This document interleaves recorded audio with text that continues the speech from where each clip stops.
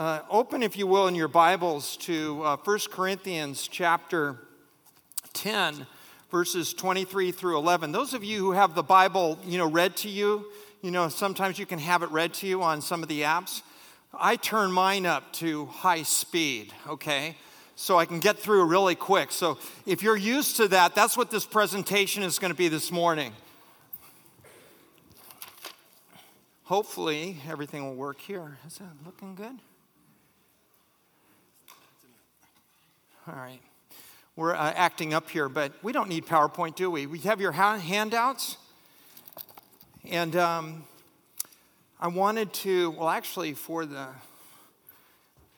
to have the night in the museum at ICR, and it's going to be in February. And it's going to be February 5th from 6 o'clock, or actually 5:30 in the evening till 9 o'clock. On behalf of the board at ICR and Dr. Galusa, we're going to be opening it up for this Sunday school class. So the URL is on your handout, like right in front of you. And so if you'd like to go ahead and register, it's free. It's not going to cost you anything. But I would suggest you make reservations now rather than waiting, because I've set it at 500 or 600, and as soon as we kind of have basically filled it up, I'm going to open up to the rest of the church. So you may want to do that, and that will be a wonderful, wonderful evening. The Discovery Center is just incredible if you haven't been there, and this gives you a chance to see just that. Anyway, the title today is Christian Liberty or Loving Limits. Think about it. We have Christian liberty, but what does Paul say in this passage of Scripture, and also in chapter 8? We've already covered that thus far. But what does Christian liberty look like in relationship to our obedience to Christ, but then also loving each other in Christ? I was highly encouraged by Dr. MacArthur's message on the same passage, and would recommend you all to listen to that if you'd like to listen to it.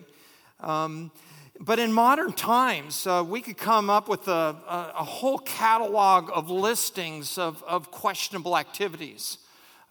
If we had a little bit more time, we could open it up. But use of alcohol, dancing, cosmetics, women's dress, braided hair, men's dress, men's hair length. Daniel's going to talk about the hair length next week. And he's going to tell us how long we can wear our hair. Right, Daniel? Where are you, Daniel? I don't know where Daniel is. Anyway, he's normally in this class. But anyway, tattoos, television, titles, movies, card playing, wearing jewelry, all of those things. And then we also talked about food sacrificed to idols in some parts of the country. Hey, let's give him a hand. Yes, Noah. We were here at like 7:30 in the morning to make sure everything was working, and it was then, but something happened. There's the ICR. That's what things look like there. We'll get through there. The URL, it's on your handout.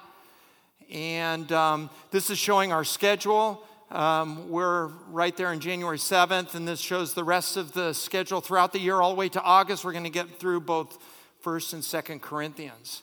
Christian liberty. What were some of the questionable practices in the past, and what are some of the questionable practices right now? In the past, what we're covering right now in this passage were really two areas. The observation of Jewish days, or religious days like the Sabbath and other things. And then the other thing was eating meat, sacrificed to idols. Those were the two big things that were identified in Scripture, but I'm sure there were many more other cultural clashes of questionable activity and what things look like now in Christ. But those are the things that we see in Scripture. Go back to Romans chapter 14, 6 through 13. And we know that those who observe the day observe it in honor of the Lord, and also those who eat in honor of the Lord, since they give thanks to God. And those are really the two big things that are really accentuated really throughout the entire New Testament. And this is a really good corollary, the Romans 14 passage about questionable things and how do we act as brothers and sisters in Christ. So today we're going to refine this list with the do's and don'ts of Christian liberty, and we're going to come up with a whole set of things that we as a church are going to do week in and week out, right? No. The focus isn't on actually what we can't do.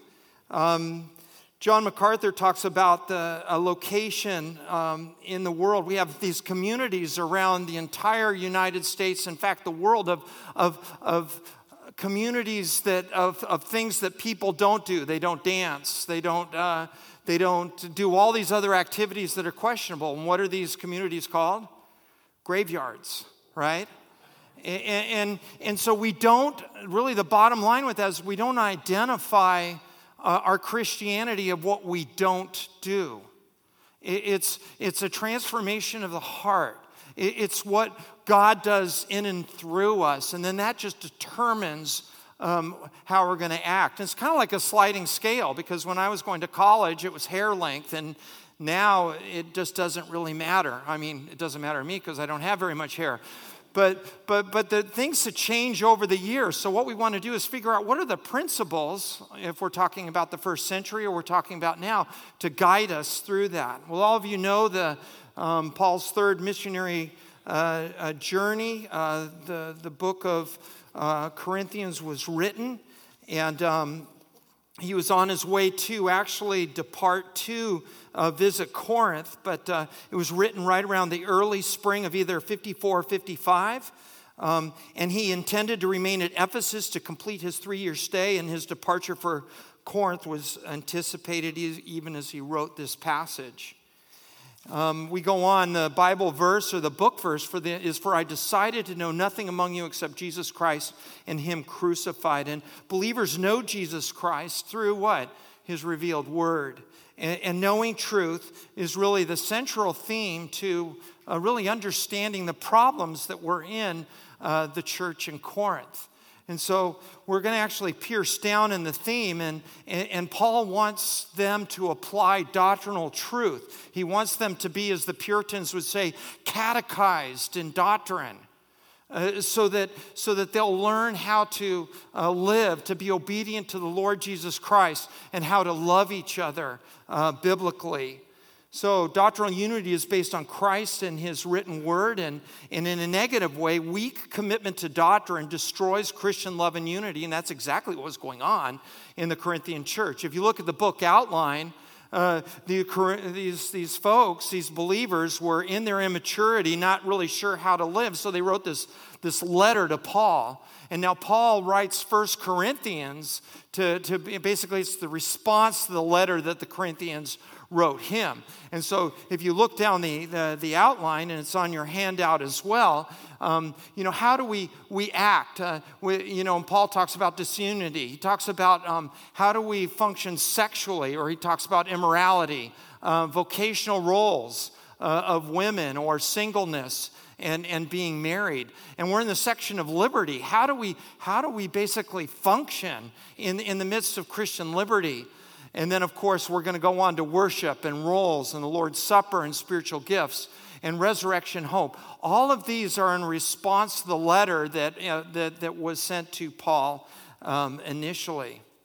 And really, the two focus verses, I think the gems, it's Word of God, it's all really pure. But the thing that really sticks out are these two verses. Whether then you eat or drink, and whatever you do, do all to the glory of God. That's 10:31. Most of you have memorized that verse. But then the Bible translators and the King James and the numbering of the text, they did a real awful infraction by taking 11:1 and putting it in a completely different chapter because it's part of this text. So that's the second verse. Be imitators of me just as I also am of Christ. And so we'll develop that a little bit further, hopefully, or maybe this is part A and maybe we'll do part B sometime. Anyway, the problem. Let's start with the problem, and that really brings us to the reading of the words. Let's go ahead and read this. I think it's very important for us because it's really going to be teaching us as we go along, because this is very, very practical even in our reading. All things are lawful, but not all things are profitable, verse 23. All things are lawful, but not all things edify. And let no one seek his own good, but that of his neighbor. Eat anything that is sold in the meat market without asking questions for conscience sake. But for the earth is the Lord's and all that it contains. And then he goes into a case study. If one of the unbelievers invites you and you want to go, eat anything that is set before you. But don't ask questions for conscience sake. But if anyone says to you, hey, that meat that you're eating is sacrificed to idols, don't eat it. For the sake of the one who informed you, the weaker brother, and for his conscience sake. I mean, not your own conscience, but the other man's. For why is my freedom judged by another's conscience? If I partake with thankfulness, if I pray over this food, if I pray over this pork, if I pray over this meat sacrificed to idols, why am I slandered concerning that which for I give thanks? And then he talks about the all-consuming principles of love for God and man. Principle 1, whether then you eat or you drink or whatever you do all to the glory of God. And then principle number 2 is really the evangelistic thrust in this passage. Give no offense either to the Jews or to the Greeks or to the church of God. That's everyone, believers and unbelievers. And then he's going to really throw us something that it's really hard to stomach, something that I've really been grappling with over the last couple of weeks in preparing for this message. Just as I also please all men in all things, not seeking my own profit, but the profit of many, so that they may be saved, be imitators of me, just as I am of Christ. You know, it's interesting. There's really two thrusts that we just looked at. But just think about our New Year's resolutions. You know, many of us are wanting to lose weight. I think I've gained 5 pounds over the last couple of weeks. My suit is shrinking, I think. So I want to lose 5 pounds. Or, you know, you want to exercise more. You want to eat less fatty foods or, you know, all of the other stuff that's out there. But basically, how about this? How about 11:1? Be imitators of me just as I am of Christ. Wow, what a resolution. Is that even attainable? Is it? I mean, think about it. And yet, this is a command. You know, the Holy Spirit's inspiring Paul to write these words, and they're directed to you and to me. You know, we can talk about what it isn't to glorify God in this section of Scripture. In Ezekiel 36, 19 through 28. Don't turn there, but write it down, because we have a really good example of Israel and how they didn't glorify God because they were disobedient. They worshiped idols. They engaged in sexual immorality. And so Ezekiel 36, through the Holy Spirit, Ezekiel records that God is going to take the nation Israel, and there's one day as a nation collectively, they are going to be worshiping God. They are going to be obedient. They are going to glorify Him. And it's going to be for the sake of His glory. And we can take that template and overlay it in this passage, that's the expectation that God has for us, even in our Christian liberty. So we're going to move on and talk about the problem or an axiom or just a situation. All things are lawful, but not all things are profitable, verse 23. Look at the repetition. He says it again. All things are lawful, but they're not expedient, or they don't edify. So why does he repeat that statement twice? What was the slogan? It was something that was probably written down and said amongst the believers. All things are lawful. All things are lawful. All things are lawful, with the implication they could do anything they wanted in those gray areas, and it really didn't matter what anyone thought. And so Paul kind of bundles that. He repeats it twice to really emphasize the fact that that's not really true. Not all things edify. Not everything builds up. Romans 14, 19 through 21. Let us then pursue what makes for peace and mutual upbuilding. So you see, there's some constraints on our Christian liberty. You know, do not for the sake of food destroy the work of God. Everything is unclean, but it's wrong for you to make others fall by what you eat. So you see, we can start understanding what the principles are, can't we? just in even Romans 14 and 1 Corinthians chapter 8 and in 1 Corinthians chapter 10. So the problem, we said axiom 1, not all things are lawful, although they're there. And not all things are profitable. So how are we going to gauge the way the way that we behave amongst each other?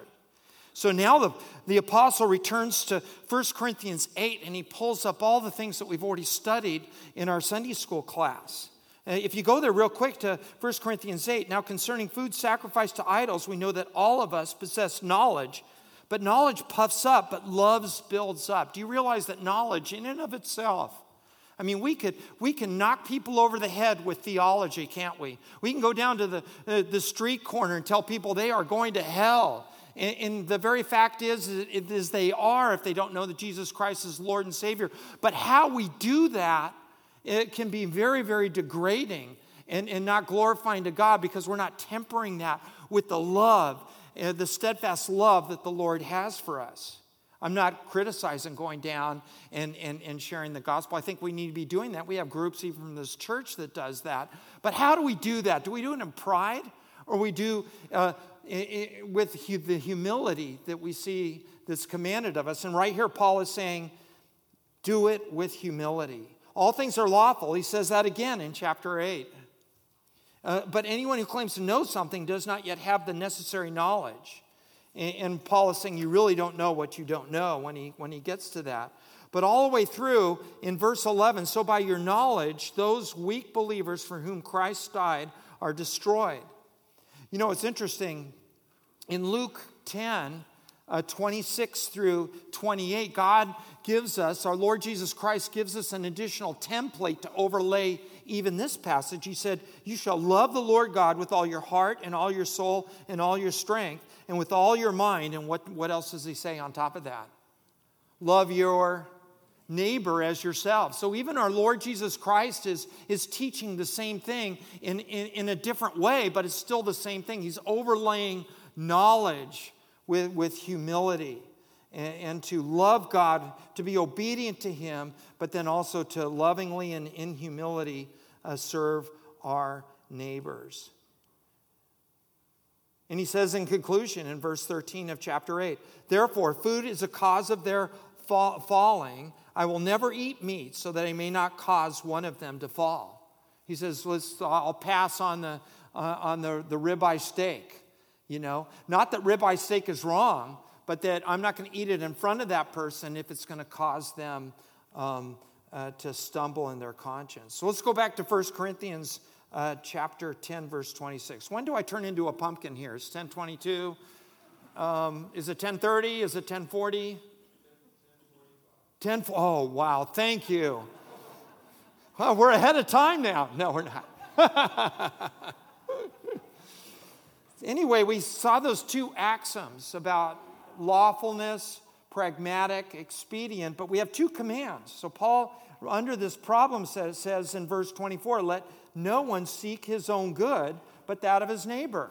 Isn't that interesting? It sounds exactly what we've talked about even in the other verses that we've looked at.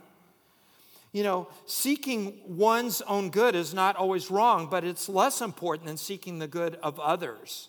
We do have Christian liberties, but what he's saying is that when we weigh them to each other, we need to selflessly really bow down to the needs of each other, especially in the church. And there's a ranking, too, that Paul is going to show us even through this case study. But the second command, eat anything that's sold in the meat market.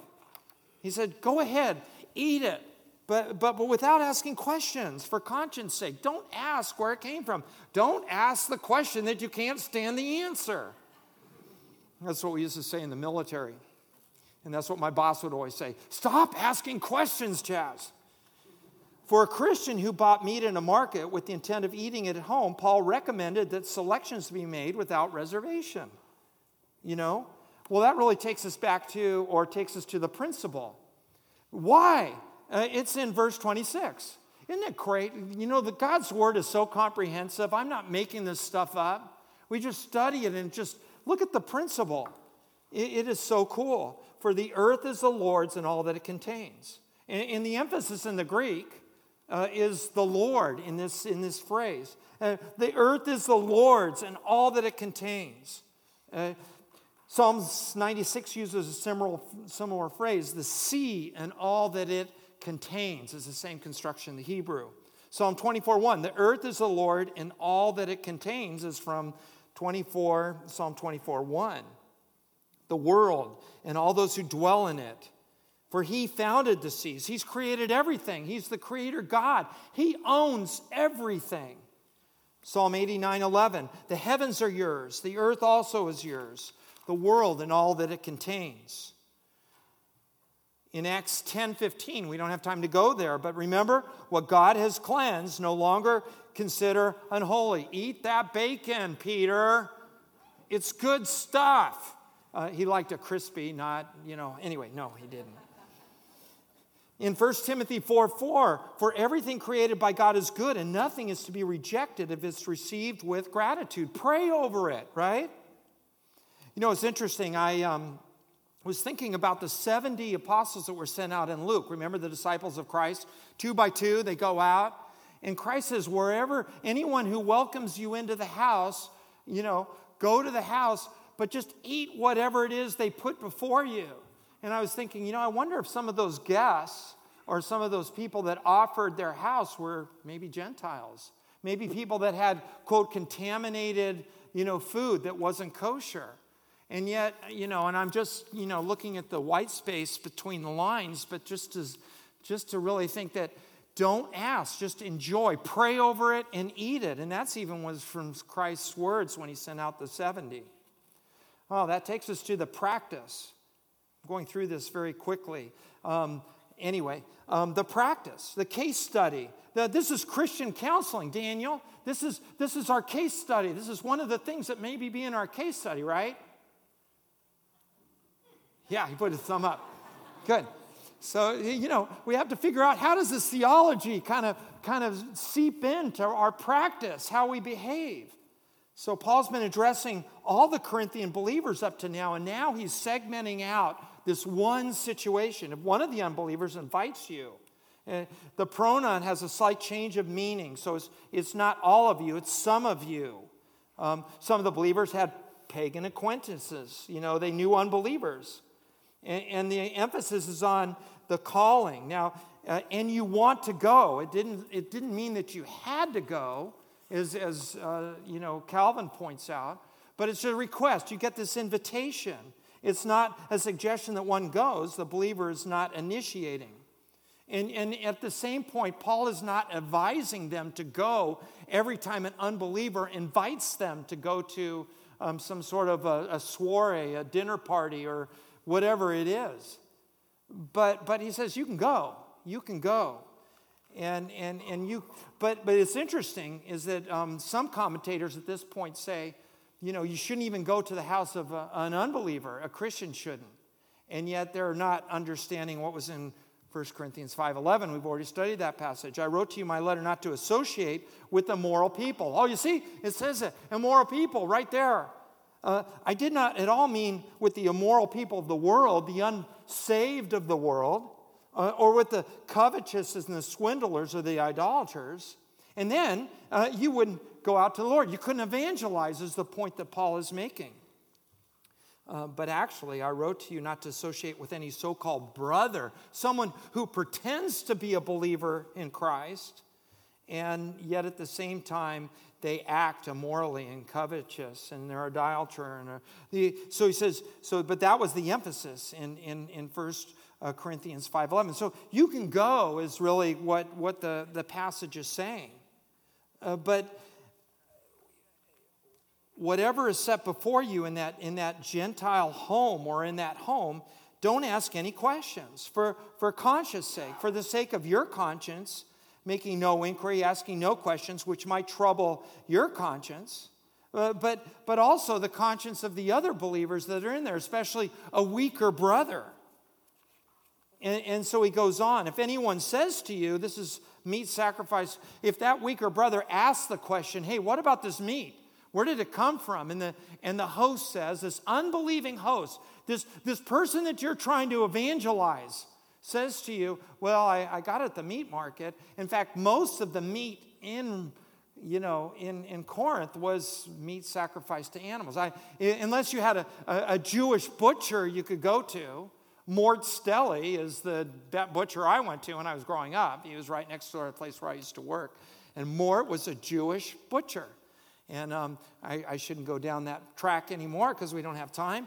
But I used to get the best kosher food. Not that I wanted it, but it's just really good food. But in Corinth, you probably didn't have that opportunity. All the butchers were getting all this meat that was being sacrificed to idols, and they were basically preparing it for regular consumption.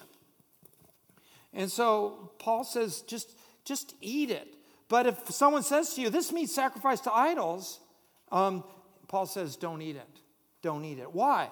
Is it for the more mature believer's conscience?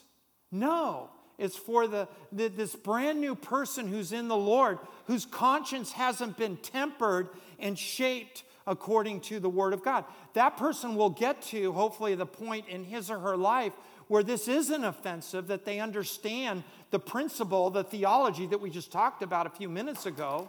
But until then, we want to behave in such a way, even though that was a big, fat, juicy T-bone steak, you could just smell it. You could just see that being put before the person. And then this whole idol thing comes out, and you just have to push it aside, and I'll take lentils instead. Isn't that awful? That's horrible. That is really horrible for a meat lover like me. But that's what Paul is saying. For why is my freedom judged by another's conscience? If I partake with thankfulness, why am I slandered? And what Paul is saying basically is if I pray for this food and yet then my younger, less mature believer is going to be offended by it, why should I be praying over it and eating it if he's going to be offended with my activity? And that's exactly what that verbiage says. So this is the all-consuming practice of love, which takes us to the petition. Let's see if there's anything more. Let's go right to the petition. A petition is really a formal written request, and it's signed by the many people appealing to authority with respect to a particular clause. It's not the Pilgrim's Compact. That's what the picture is of the Pilgrim's Compact that was made, but it was the whole colony agreed that they would behave in a certain way. And so Paul is really getting us to the point where he wants all of us to behave in a certain way when it comes to not offending believers in Christ. And so that's really the focus or the thrust here. We've looked at the problem, the principle, the practice, and the petition. And there's really two of them. Petition 1, whether then you eat or drink or whatever you do, do all to the glory of God. Colossians 3:17, whatever you do in word or deed, do all to the name of the Lord Jesus Christ, giving thanks through him to God the Father. Colossians 3:23-25, whatever your task, put yourselves into it as done for the Lord and not for your master, since you know that from the Lord you will receive an inheritance as your reward. We're not serving our masters. We're not serving even each other in a sense, that by our kind acts we're serving our Lord Jesus Christ. So this is all inclusive. And that's really the first petition. Do you think it's important to glorify God? Or do you think it's just blasphemous to be a reproach to God, as I referred to lightly, not lightly, but quickly in Ezekiel in the passage that we looked at earlier? Well, here's the second petition. So whether you eat, drink, or whatever you do, do all to the glory of God. And so Paul just kind of narrows down a little bit more in verse 32. Give no offense either to the Jews or to the Greeks or the church of God. Behave without giving offense. Prove yourselves to be averse to causing others to stumble, believers or unbelievers, because even eating that meat would be kind of odd to the unbelievers, saying, "Oh, the Christians are eating that meat." And so it just depends on who you're dealing with. So Paul basically just identifies all the known known folks of that day, believers and unbelievers, Jews, Greeks, and the church of God. So all Christian behavior, as the Bible Knowledge Commentary says, should be for the glory of God. And right here in this case study, we're learning what that looks like as far as the principle. So we can take it from meat that's been sacrificed to idols and then look at our own situations. We're all in situations where we're with weaker, stronger brothers or more mature brothers, sisters in Christ. How we behave, we want to make sure that whatever we do in their presence is not going to offend them or cause them to stumble or to weaken their own consciences, because by our activity we're causing them and encouraging them to violate their own conscience. When I sit down sometimes and counsel with someone and they say, I want to do this and blah, blah, blah. The first thing I ask them, apart from looking at the black and white commandments of the Lord, saying, but when we get to the gray areas, one of the first things I say, what is your conscience telling you? What are you, and actually they end up usually answering the question that I've asked them, and then they kind of know exactly the direction they should go, because they're looking at the Word, they're looking at their consciences, and then they're understanding, what they need to do. Another little note here, which is kind of interesting, the reference to Jews separate from the church shows that the New Testament did not replace the Jewish nation. So for those of us, of course, in our church, we believe that God has a future for the nation Israel. And if it wasn't, if the church had just basically consumed the Jewish nation, then Paul right here wouldn't be differentiating between the church and the Jews. So it's interesting. So it's not a teaching of it, but it actually ties in with the other scripture that we read. And so in verse 33, just as I also please men in all things. It's interesting. Paul pleases all men. It's almost like he's doing all things to get acceptance from people. That's not what that means. The word please is somewhat misleading. It seems to mean that the apostle habitually curried favor with everyone and tried to be liked by all. But we know that's not the truth. If we go to Galatians chapter 1, verse 10, for I am now seeking the favor of men or of God? Or am I striving to please men? If I were still trying to please men, I would not be the bondservant of Christ. No, what he's saying in here in the word please, if we wanted to unpack that a little bit, is not seeking my own spiritual profit, but the profit, the sanctification or the building up of the many, so that many may be saved. Evangelism is really at the core here, but not at the expense of offending the weaker brother. Do you realize that? So you have an unbelieving guy, you're witnessing to him, you're in his company, and you're about to eat something that's going to offend your Christian brother who's standing right next to you. Paul says, offend the unbeliever and minister to your believing partner. That's really a principle here. Our spiritual gifts are for the building up of the whole body, aren't they? Do not merely look out for your own personal interests, Philippians 2:4. But also for the interests of others, and have this attitude in you which was also in Christ. Romans 15:1. Now we who are strong ought to bear the weaknesses of those without strength, and not just please ourselves. Each of us is to please his neighbor for his good and for his edification. Romans 15:1. See how you dovetail all the passages of Scripture together, and it all fits in with what we're talking about in this one passage.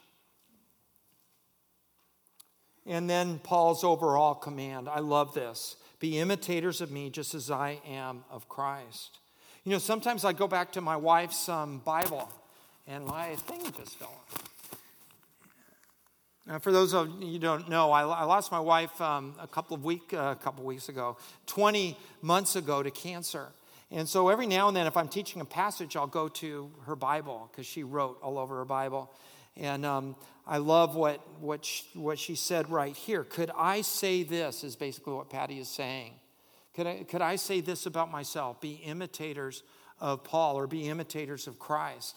And that really kind of really shot through to my heart, because actually Patty did imitate the Apostle Paul. It did imitate Christ. It wasn't perfect. None of us can do that in perfection, right?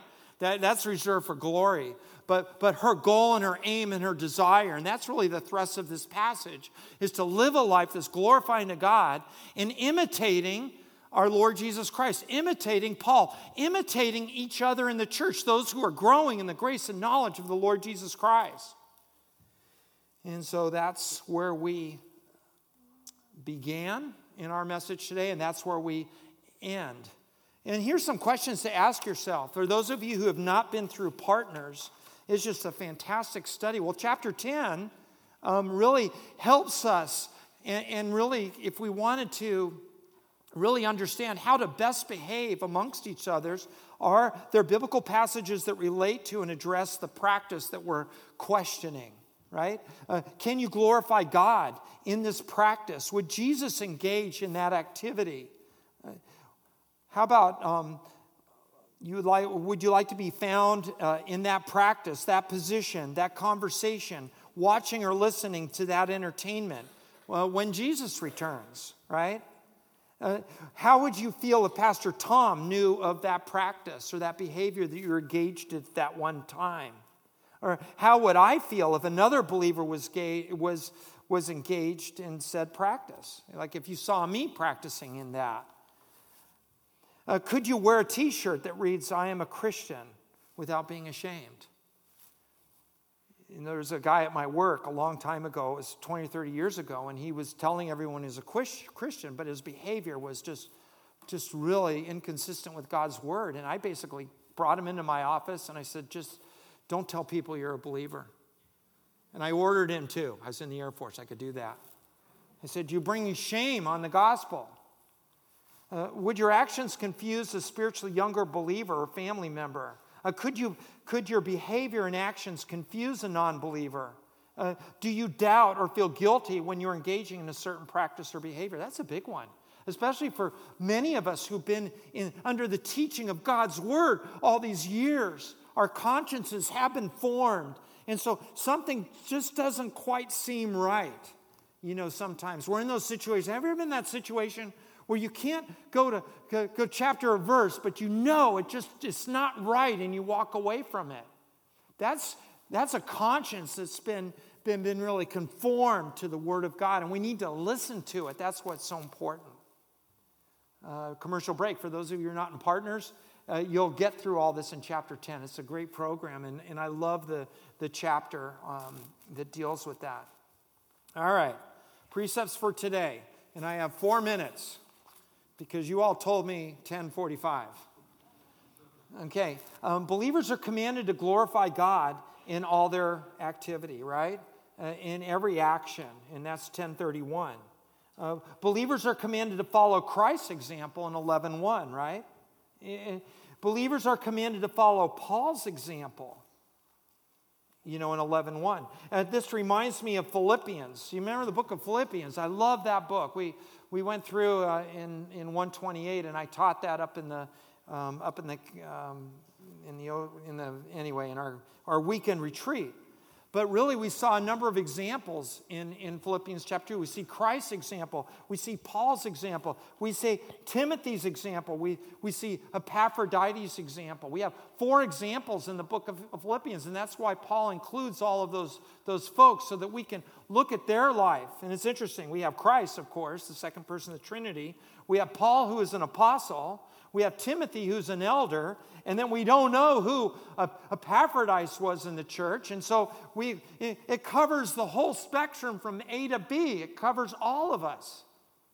And yet, Paul was using all of those individuals to say, yeah, you can follow me. It's interesting. We talk about being followers of Christ, right? Maybe we need to substitute the word follower, because follower is a real soft word. Maybe we have to say imitators of Christ. Wow, that puts a lot more, attraction to it, doesn't it? It's easy for us to say, yeah, I'm a follower of Christ, I'm a disciple of Christ, but how many of us are comfortable by saying, I'm an imitator of Christ? And that's what I've been chewing and meditating on. What does that mean for me? And what is my desire to live and the decisions that I make? Is that really at the crux of what I want to do in 2024? So we need to exchange our vocabulary. I'm an imitator of Christ. It's not perfect. It's not perfection. It's direction. That's what my desire is. I didn't go down here. Believers are commanded to follow Paul's. Believers should balance their Christian liberties with the desire to build up and benefit other Christian believers first. Believers should allow their freedom to be regulated by love. Believers are commanded to be examples to others in their sphere of influence, beginning with our immediate family. Think about that. Your wife, your husband, your children, your spiritual family. If you're single and you're separated from your physical family, you have spiritual family here. How is your conduct basically helping them? And we're to be examples to others in their sphere of influence.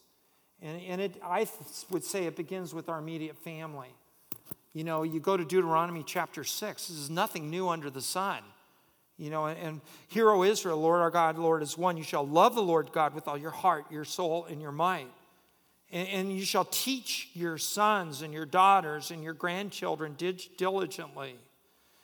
Talk about it when you sit in your house and when you walk by the way and when you lie down, when you rise up. This is the same. This is exactly the same as what Paul is saying in 1 Corinthians 11:1. It's interesting that D.L. Moody said this: if I could relive my life, this is Dwight Moody, D.L. Moody, I would devote my entire ministry to reaching children for God, because he recognized how soft and pliable they were. Interesting. Not to take anything away from all of us, but we could actually insert the word spiritual children. In other words, really being examples, being imitators of Christ, so that we can really mentor and guide, especially the younger believers, along in their faith. There's the Deuteronomy passage, Deuteronomy 6:1 and 2. All these slides are posted with my message if you want to go back and look at the slides. And finally, believers' actions should be filtered in what's best for an evangelistic witness and the building up of everyone. So Paul was concerned about that. Our testimony, that's why we're here. That's why we weren't raptured right up to heaven when we came to a saving knowledge of Jesus Christ. We're stuck here on this earth because we are representing our Lord Jesus Christ. And with that, it's 10:46. I'm going to close this in a word of prayer. Our Father and our God, we thank you for this day, Father. I know that clarity is just always my goal, Father, because it's not Chaz's words, it's not all the clever things that are out there, or it's your word. And I pray, Father, that we have been able to have a clear presentation of what you desire of us and how we treat each other, that our liberties are there, that they are to be enjoyed, but we need to be constrained, Father, especially when it comes to the nurturing of those who are in Christ, our fellow brothers and sisters in Christ. And so prepare our hearts for those who haven't been to a worship service, and for those of us who have already been, may we apply the things, Father, that we have been really taught today by your Holy Spirit, and we'll pray all these things in Jesus' name. Amen.